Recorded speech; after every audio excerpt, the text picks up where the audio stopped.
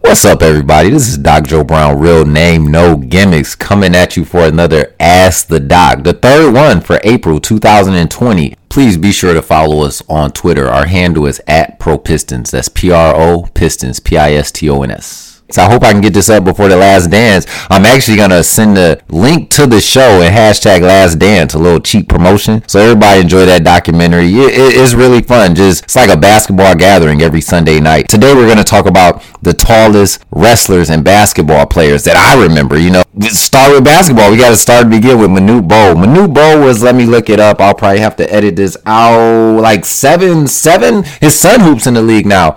A Bol, 7'2".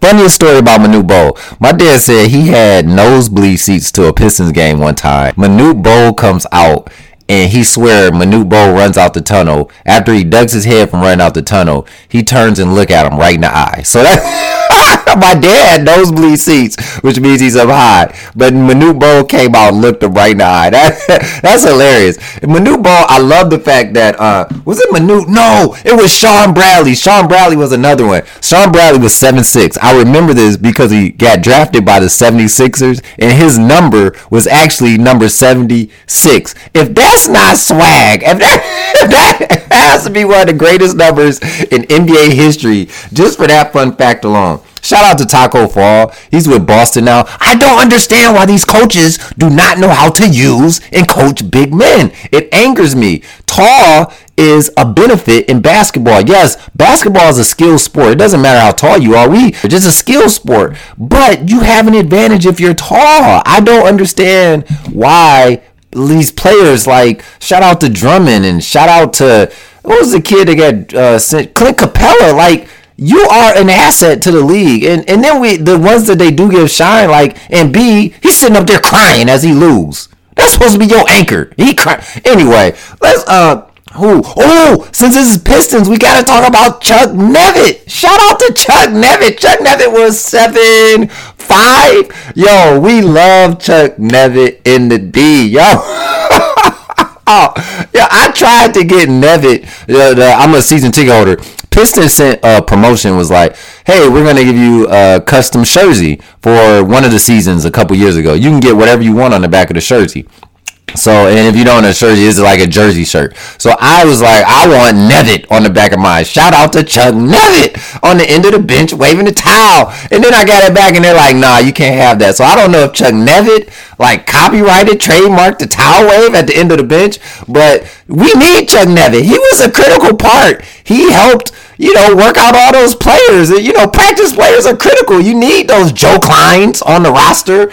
So Yao Ming, hey, no disrespect to Yao Ming. Yao Ming got game, okay? He didn't play a long time, but Yao Ming, he was probably one of the most skilled big men outside of Shaq.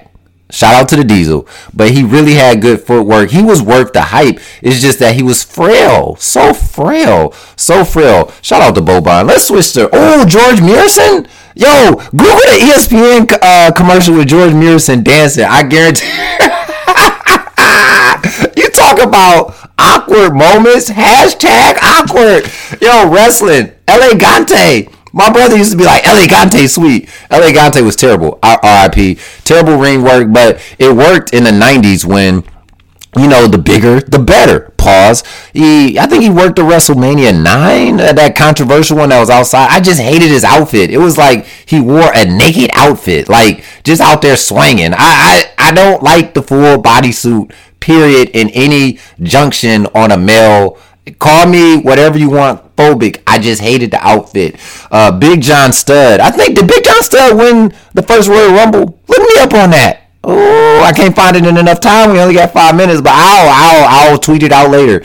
Undertaker is a big guy. Kane is a big guy. Undertaker is like 6'10". I'm telling you, don't let 6, just because you walk around with people that are 6'2". Don't let when somebody says, yo, he's 6, and then you immediately say he's not. 6'10" is huge. Kane, 7 feet. Kane is huge. If you see these people, even if you don't know them from wrestling, basketball, you'll say, he do something, right? He does something. Oh gosh, I can't. Andre the Giant. Come on, Joe. Come on. R.I.P. Andre the Giant. If you haven't seen the documentary on Andre the Giant on HBO, it is phenomenal. Part of the Heenan family. He was just awesome, man. I when I was younger, I didn't really like Andre the Giant. I was just like, Hogan slander. But when you watch the documentary and then you recount some of those times, you're like, yo, he was beastie. Stepping over the top rope, acting big. These new guys act big. Promoters, unleash your big man. NBA coaches, unleash your big man. Let them run rampant. Put a body on somebody. Let them blow. A dunk is much more of a high percentage shot than a three-pointer. I want to see some backboards broken again. Pause. Paul White, where you at? Choke slam somebody through the ring where the whole ring just collapsed. Bring back the bodyguards. Diesel.